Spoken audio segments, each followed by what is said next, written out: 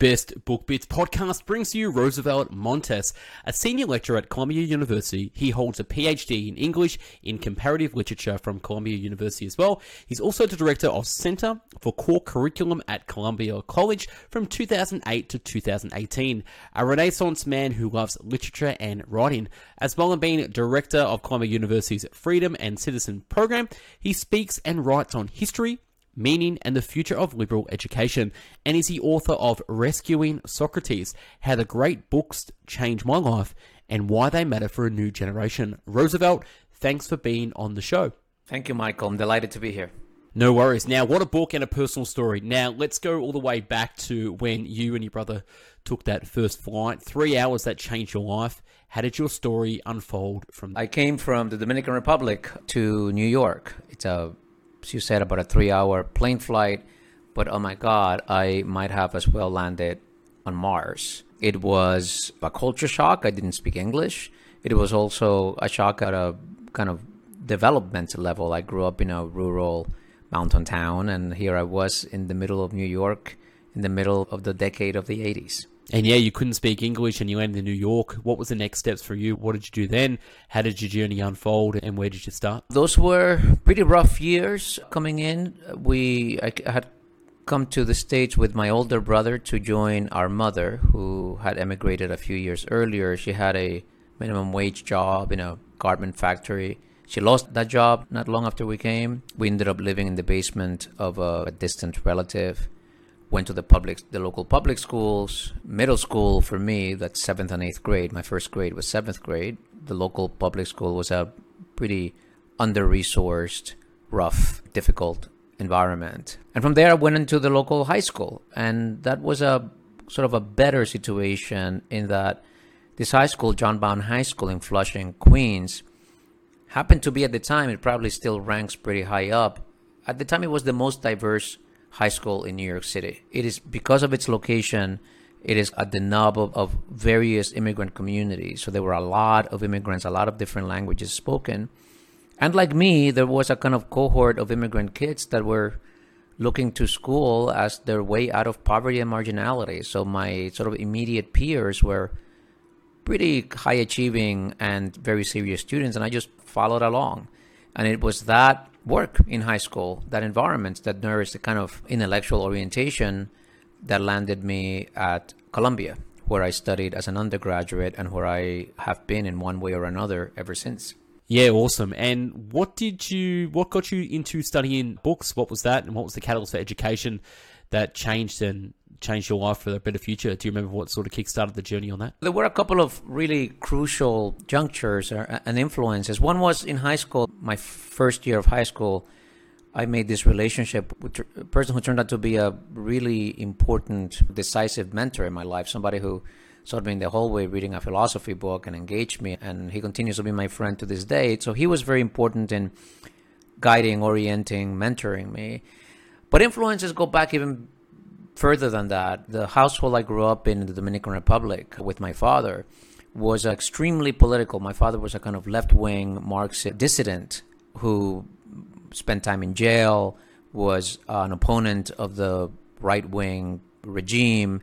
So I grew up thinking. I grew up listening to debates and interested in the world of ideas and interested in a world that was larger than my own sort of domestic personal space. So I think that was a sort of a crucial orientation that I came to the United States with already, and which set me on the path of scholarship and the life of the mind. Yeah, understood. Yeah, it makes sense. One of the things I found interesting, you had a key passage about how people in the Dominican Republic react to what Americans throw out in the garbage. Can you describe this encounter of cultures and how you found treasure in someone else's trash? What book did you find? Yeah, in the Dominican Republic, there are a lot of people from there in New York, and they would go back and talk about this place of unbelievable affluence where you could just pick up stuff from the street, TVs, couches, appliances, and furniture of all kinds. So I had a kind of a habit of always checking out the piles of garbage, and indeed did find a number of interesting things there. The most decisive of which was a pile of books that my neighbors have thrown away. And I fished out 2 volumes from there whose names could have rung a bell. One was a volume of Shakespeare, and one was a volume by Plato, the dialogues of Plato that record Socrates' last days. And that's the book that I started reading and introduced me to ancient thought, to philosophy. I didn't really know what I was reading. I didn't really have a conception of what antiquity was, or didn't have a conception of really how far away this man I was reading about was. But that book was so profoundly transformative for me. And one of the ways in which it was is that it opened the path to this relationship I alluded to before. That was the book that teacher saw me reading. That teacher is a Greek man himself. And he was just wide-eyed with astonishment that this kid who's struggling in English is here reading the dialogues of Plato. So he became a mentor. And Plato, Socrates, became a model for the intellectual life, a model for the kinds of questions, the kinds of pursuits that would come to really shape my life and career. Yeah, excellent. Let's fast forward to why you wrote the book. So what's the book about? The rescue of Socrates. And what is a liberal education for the people out there that don't know what liberal education is? The book is fundamentally about just that issue, liberal education. And part of what motivates it is that it is a thing that is so poorly understood. It gets thrown about in public discourse a lot. People sometimes think that liberal education means like politically liberal as opposed to conservative. Like you go to university and you become a commie, you become a left-wing activist, and that's because you got liberal education. But in fact, liberal education goes back way before our kind of political divides right now. It goes back to ancient Greece. And the idea there was, what kind of education is appropriate for a free individual? And a free individual in the context of Athenian democracy meant a citizen, meant somebody who participated in direct democracy, in the shaping and governance of the society. They made laws, they sat on juries, they made foreign policy. Every aspect of Athenian city life was determined democratically by debate and deliberation of the free citizens. So what kind of education are we going to provide for individuals to prepare them for this task of collective self-governance? That's what liberal education is. And to this day, that remains the kernel of the idea. What does an individual need to, A, participate meaningfully in a collective democratic project of self-governance, and B, what does an individual need personally to organize his or her life in a way that is satisfying, in a way that is productive, in a way that leads to the fullest human flourishing available to the person? That is what liberal education is about. Yeah, well said. And especially we're in the age of education, information overwhelm. And the old saying is, to know where we are, we need to know where we've been. To understand the present, we need to understand the past as well, in terms of where we come from in education, philosophy, and all the great people, books, and stories behind us. We're at the apex of civilization, but we've got a mountain. We live on a mountain of information, and we need to know where that base comes from as well. So these great authors. In your book, you talk about 4 of them. So that's St. Augustine, Plato, Sigmund Freud, and Mahatma Gandhi. You've probably been asked this a million times, but why these 4? I'm sure there's others, but how did you choose these 4 individuals, and what impact did they have on your education? It was actually hard deciding what 4 authors I wanted to showcase in making the case for liberal education. So the book wanted to do 3 things. One was to tell the story of my own intellectual development and how liberal education had shaped my own life. B, talk about the history of liberal education, explain what that was. And 3, exemplify the kind of liberal education that I had through the reading of great books. So finding those 4 authors was a bit challenging because so many authors have been important to me, and so many authors I think are worthwhile people's attention. Those 4, however, rose to the top because for idiosyncratic, sometimes accidental reasons, I happened to read them at decisive, pivotal points in my life, and they had an outsized impact in the way that I thought about myself, in the way that I approached the world. And in retrospect, I realized that part of what accounts for that is that these 4 authors are people who are utterly devoted to self-exploration. That is, utterly devoted to understand the inner resources of their own mind and their own heart. They're always looking at the world. They're all very engaged with the world in politics and religion and in clinical psychology. So they're not withdrawn from the world or kind of self-absorbed, but their engagement with the world is always an occasion to look inside, to look deep, and to search for a grounding, to search for an understanding, to search for some kind of clarity, some kind of authentic vision within themselves. And that sort of self-exploration, the search for understanding, for self-knowledge, is the through line of these four writers, and in some ways the through line for my intellectual trajectory. Yeah, St. Augustine, what's the story with him if people don't know who he is, how he converted to Christianity, became a saint, what's his story, and how does it relate to your life? So the key text that I read is, Augustine wrote a lot. He was a major writer in antiquity, 3rd, 4th century. He wrote a sort of autobiography called The Confession. And this is a book in which he looks at his life and his trajectory from the time he was born to his conversion to Christianity. And it's a sort of intellectual and personal autobiography. He had made a career as a teacher of rhetoric. Now, back in antiquity, in Rome, because of the Roman Empire, a teacher of rhetoric was essentially a philosopher, but somebody who thought deeply about the questions of life and taught students how to essentially be free citizens, both philosophical, ethical, legal, historical studies, but all having to do with language, expression, understanding. So he was a superstar teacher of rhetoric, exploring all of the deep philosophical questions that preoccupied his time.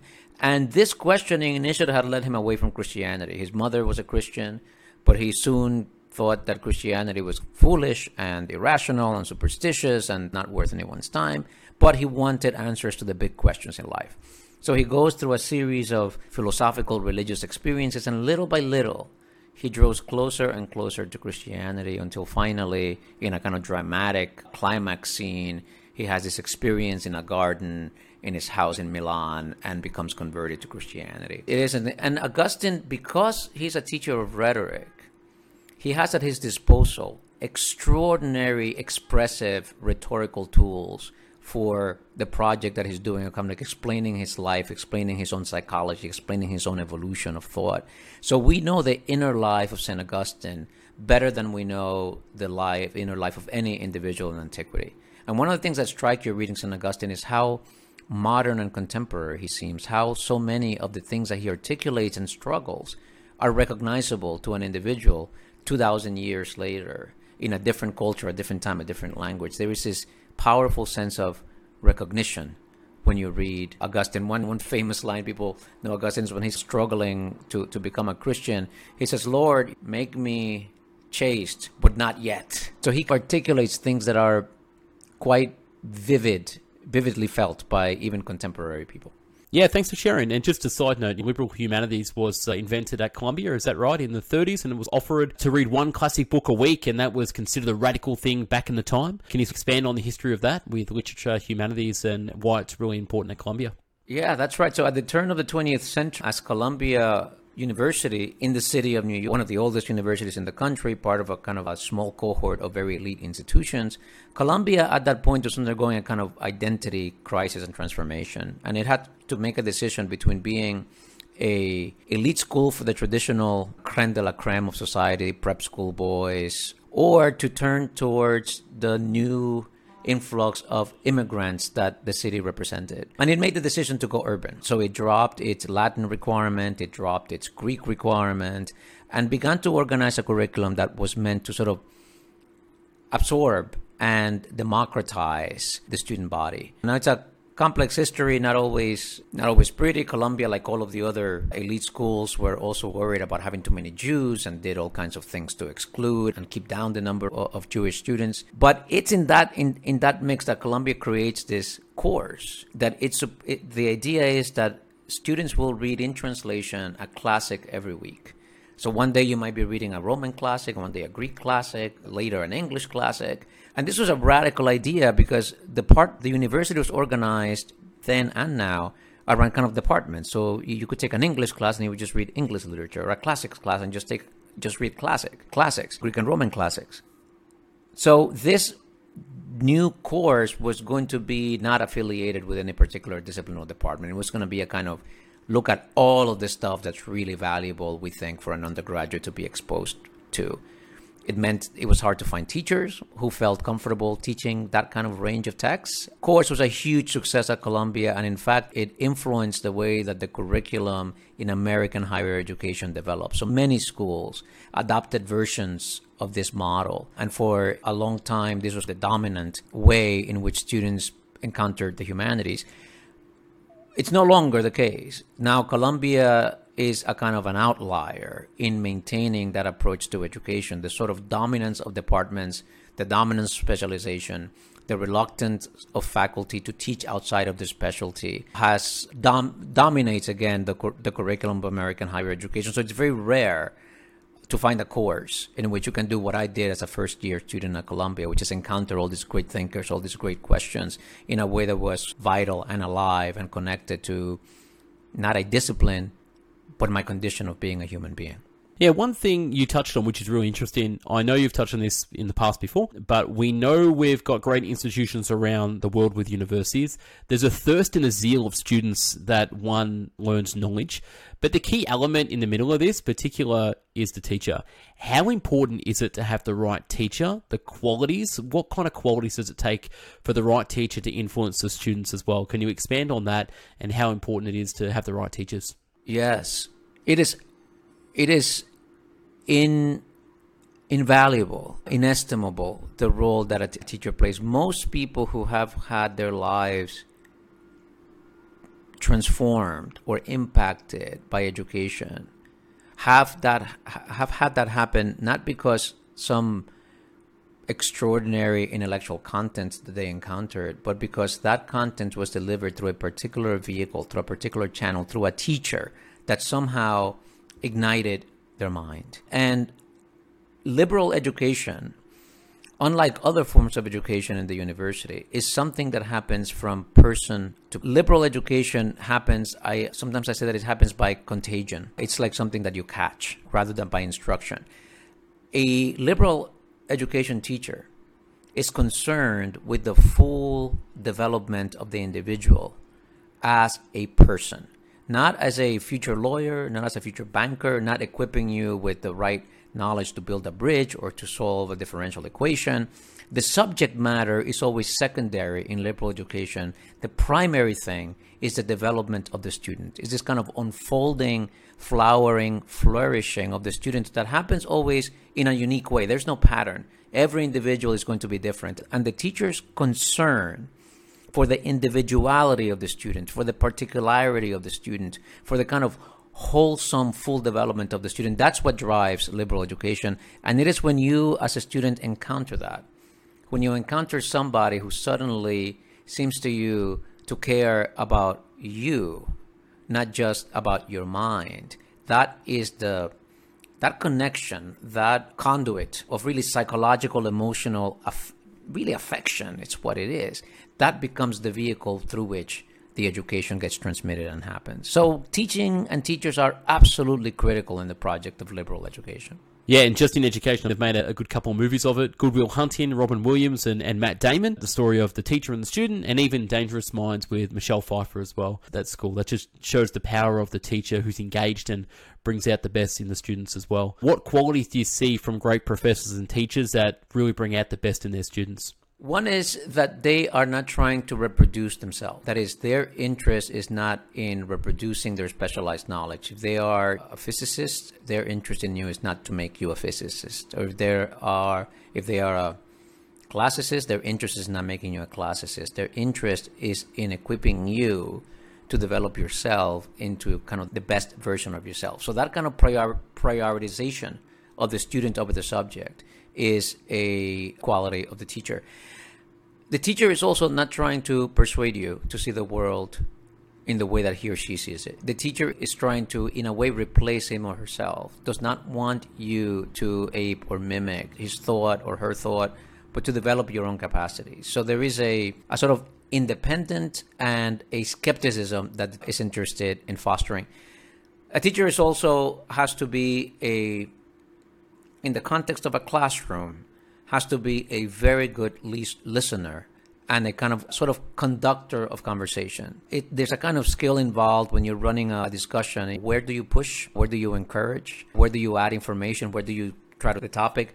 When do you encourage minority opinion, or when do you add information into the discussion that shifts, that kind of reframes what's being said?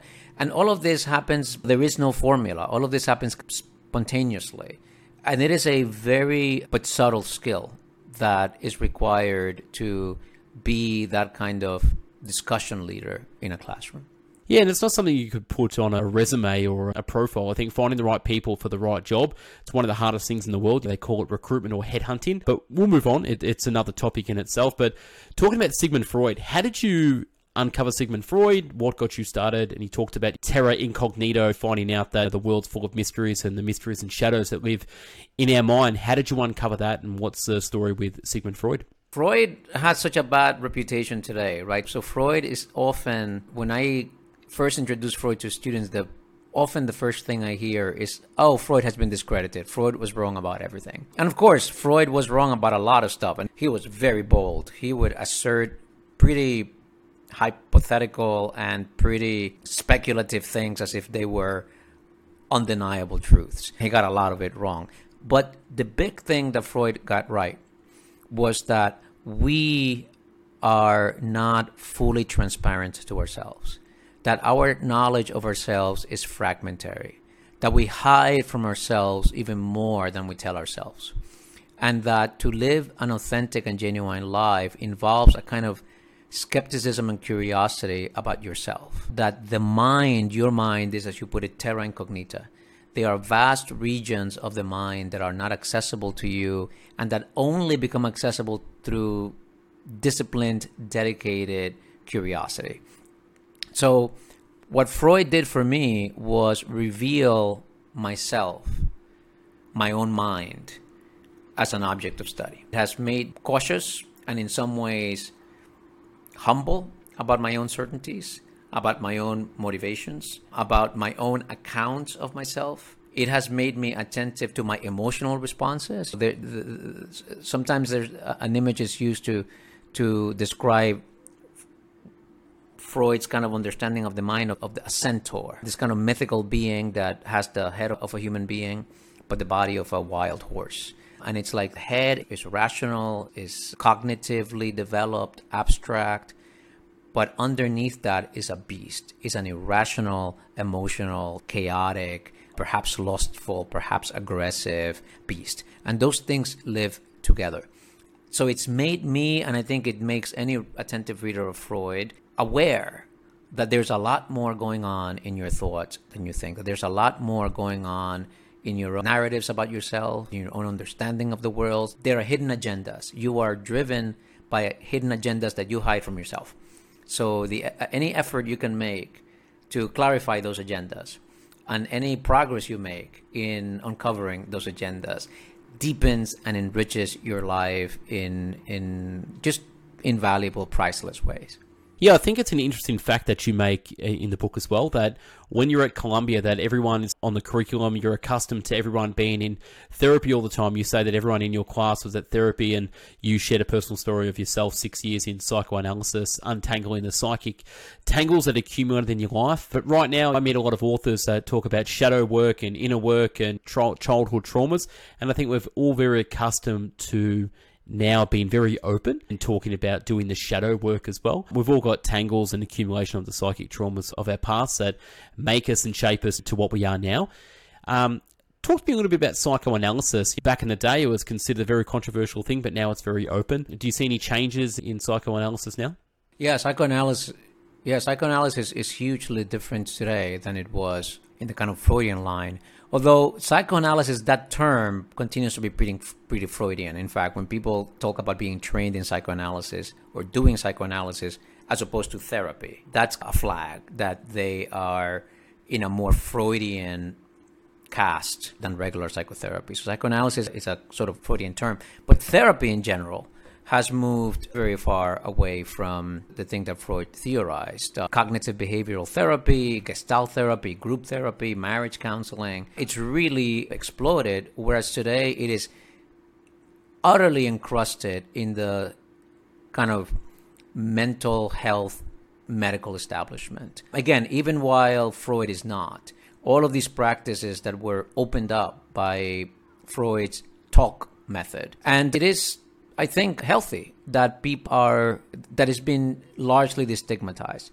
Now, I say largely because there's still a long way to go. And there is a socioeconomic marking to it. That is, usually people that are more affluent, that are more highly educated, that have more resources at their disposal, are much more open to psychotherapy and psychoanalysis than working class, less than non-elites. So there is still tremendous stigma among populations that would really profoundly benefit from therapeutic interventions. There's still a big stigma there. So even though it's much more pervasive and ubiquitous in the culture, it's still too much localized in a particular sort of socioeconomic class. Yeah, just like anything, the low socioeconomic people, they just don't have the resources all the time to do it, and the wealthy people have all the resources and all the time to ruminate and think about what they're thinking about, and definitely go see someone to get help from it as well. But you just got to stop thinking about that.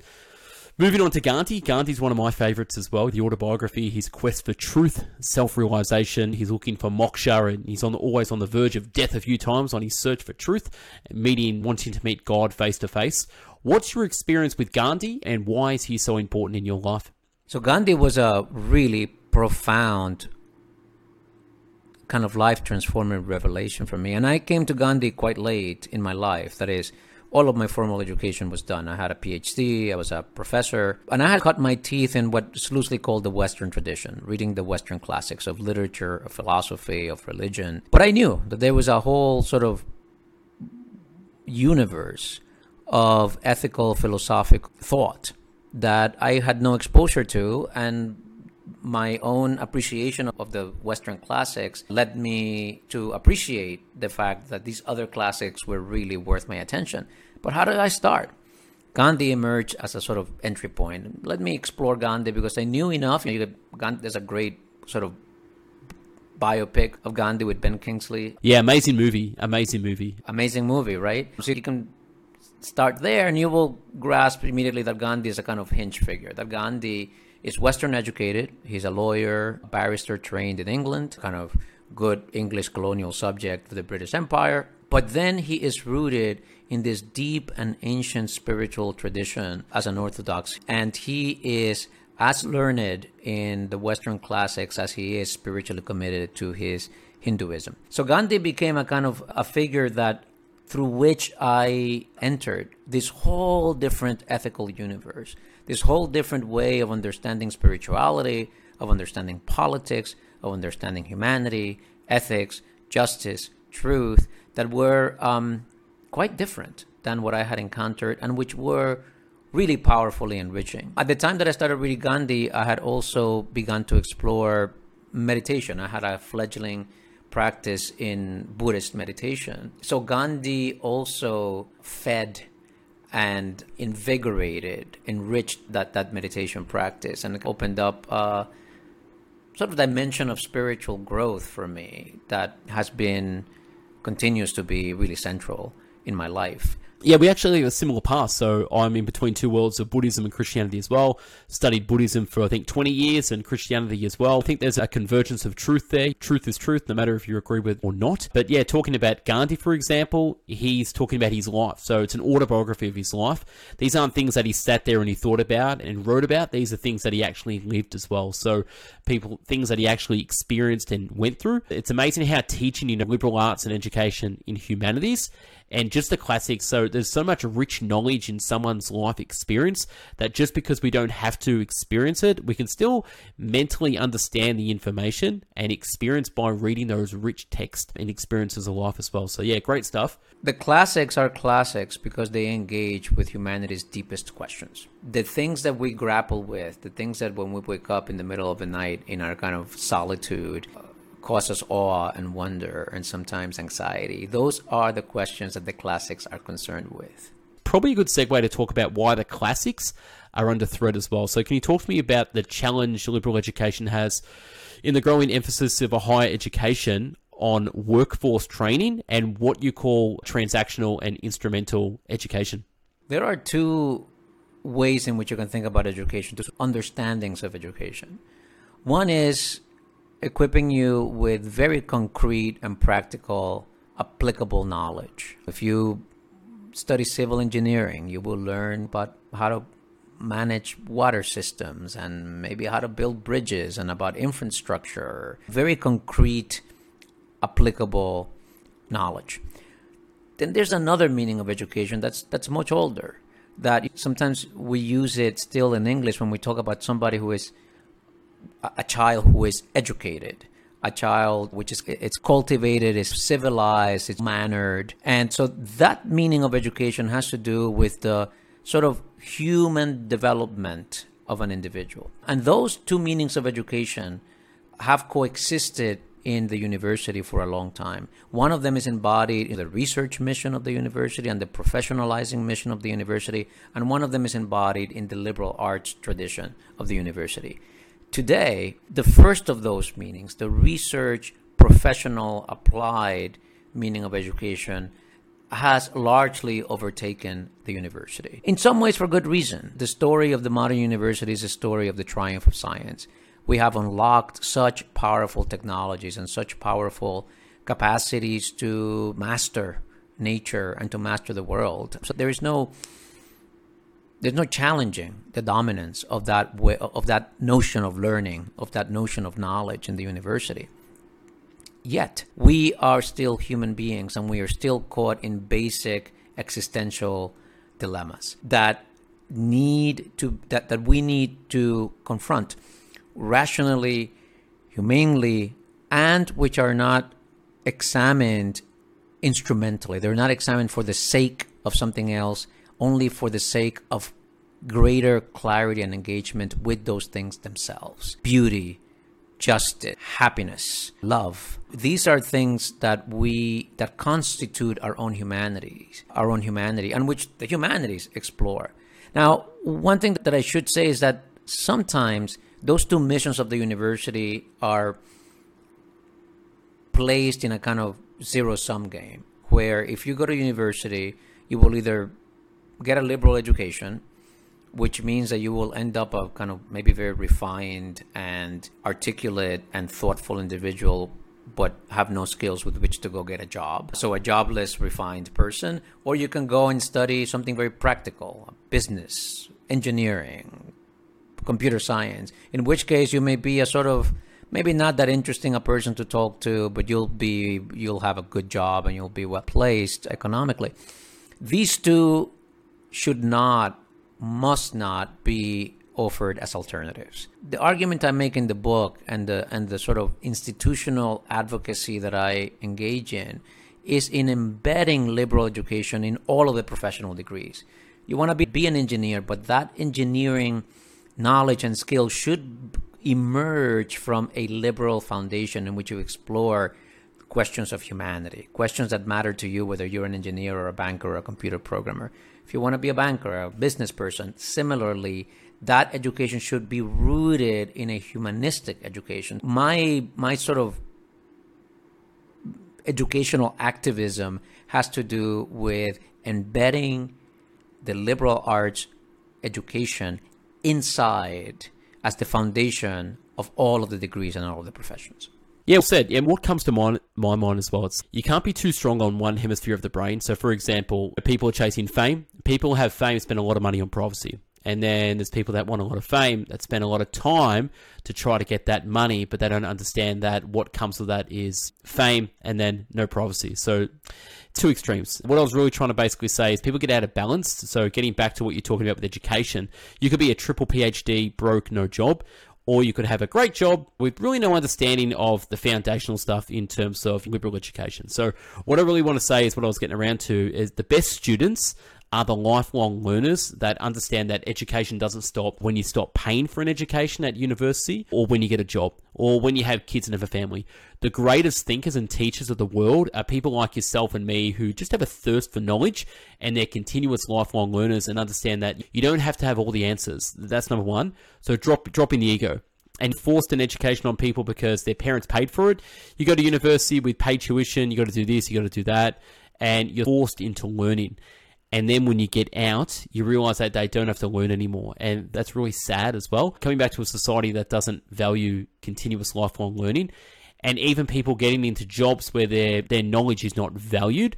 It's literally just like a robot. Do this job, hit that target, come to work that time, leave then, and then we don't care about your classics, liberal arts, Gandhi, Sigmund Freud, whatever it is. Just be quiet, just go sit in the corner. So that's society, that's culture, that's environment. But how important it is to teach students to become lifelong learners and give them a thirst for knowledge, not just give them the whole meal at university. What's your philosophy on that, and how do you communicate that with students as well? That their time at university will end, but their education will not. I think you raise a really important set of issues, and it's something that I'd like people who are listening to this to walk away with. So one thing I often tell my students on the first day of class is, at the end of the semester, after we've spent 15 weeks reading classics and grappling with philosophical debates and deep questions of humanity, I'm going to give you a grade because I have to. But if I were being really honest, the grade that I should give you is an incomplete. And 20 years from now, when you come for your alumni reunion, in this scenario, I'm still alive, and to get with it in 20 years, we can have a conversation about how what happened in this classroom fed into the kind of life that you lived. And at that point, I might be able to give you a grade. At that point, I might be able to assess whether you benefited, whether you got what I am trying to achieve in this class. That is, what liberal education does is it reorients you. There's a line in Plato where Plato says education isn't what people think it is, like putting knowledge into souls that lack it. Education really assumes that people have the vision, have the sight, but they're not looking in the right direction. And what education does is it turns them around and gets them to look in the right direction. That's what liberal education does. And that raises this point, which is really, I want your listeners to walk away with, that liberal education is not something that needs to happen in a classroom. While if you're going to have a university education, university needs to make that central to the education. Really, this kind of education is something that you can pursue and should pursue wherever you are. Get together with friends, read a good book, have a glass of wine and talk about it, or have a meal and talk about it. Look at a political debate and talk about it, not in the partisan way, but a little bit above the fray. Look at them go to a park. Engage in the kind of reflection, open and honest inquiry and conversation with others who are different from you that tries to get at the root, at the kernel, at the essence of your experience. That is a liberal education, and that is something that is within the reach of all of us and which we should all pursue. Yeah, absolutely. And one final thing that people don't realize is how powerful tool groups are. You could join a Facebook group on liberal arts. You could join a Facebook group on anything. I just joined a Facebook group I met a lady and she does NLP. So I joined the NLP group. And you know what?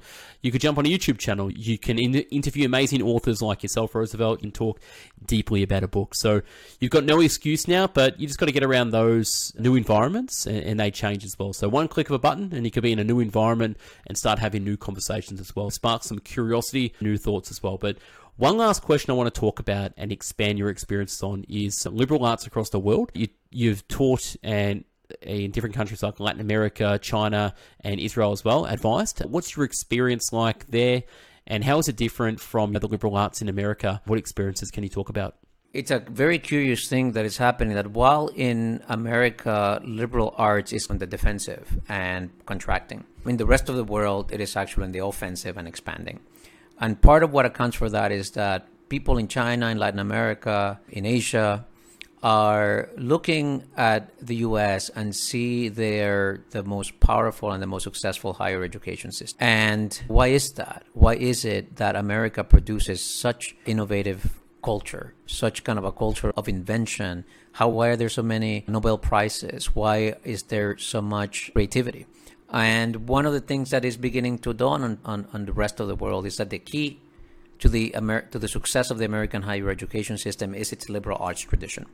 Is the fact that in America, every bachelor's degree contains a good, hefty amount of courses that are not in your specialization, that are not in your major, that for the most part, you become a professional by going beyond your bachelor's degree into graduate school. Become a doctor in graduate school, a lawyer in graduate school, a businessman or woman, a journalist, an architect. These specializations come in the postgraduate with a non-professionalizing emphasis in the first 4 years of college. And I think people are waking up to the fact that this broad foundation in humanistic learning actually is the key to the innovation, to the business success, to the technology, to the scientific breakthroughs, that it is in fact the opening into those things by grounding people in things that are not meant to be applied and are not meant to be sort of money-making. Yeah, they're foundational. These things are foundational. They're learning cooking, it's foundational. You know what I mean? People don't learn how to cook. They'll eat shit food for the rest of their life. But people understand nutrition, and you could go on and on. But Roosevelt, where can people find more about yourself? Where do you spend time online? And where can people find the book and connect with you as well? Thank you. There's a lot of stuff on YouTube and a lot of podcasts, and of course faculty page on the Columbia website. You can get basic information where to find me. You can follow me on Twitter at Roosevelt Montas, or find me on Instagram and Facebook. Also, same, my first name and last name is my handle. And the book Rescuing Socrates is published by Princeton University Press.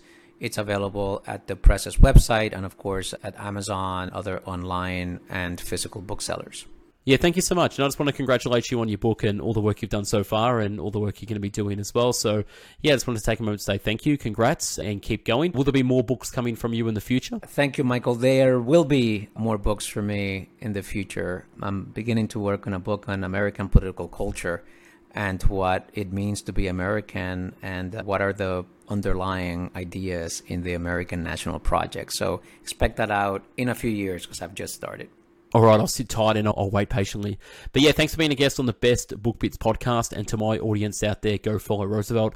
Check out his books. He's amazing. Get stuck into the liberal arts, humanities, the classics, and start educating yourself because it's never too late to learn. It doesn't matter what age you're at. Your mind's always ready for new stimuli and information. So give it that stimulus. But I'll let you get on with the rest of the day. So yeah, thanks for being a guest on the show. And we shall speak soon, my friend. Okay? Take care. Thank you, Michael. Bye. Thanks so much. All right, bye.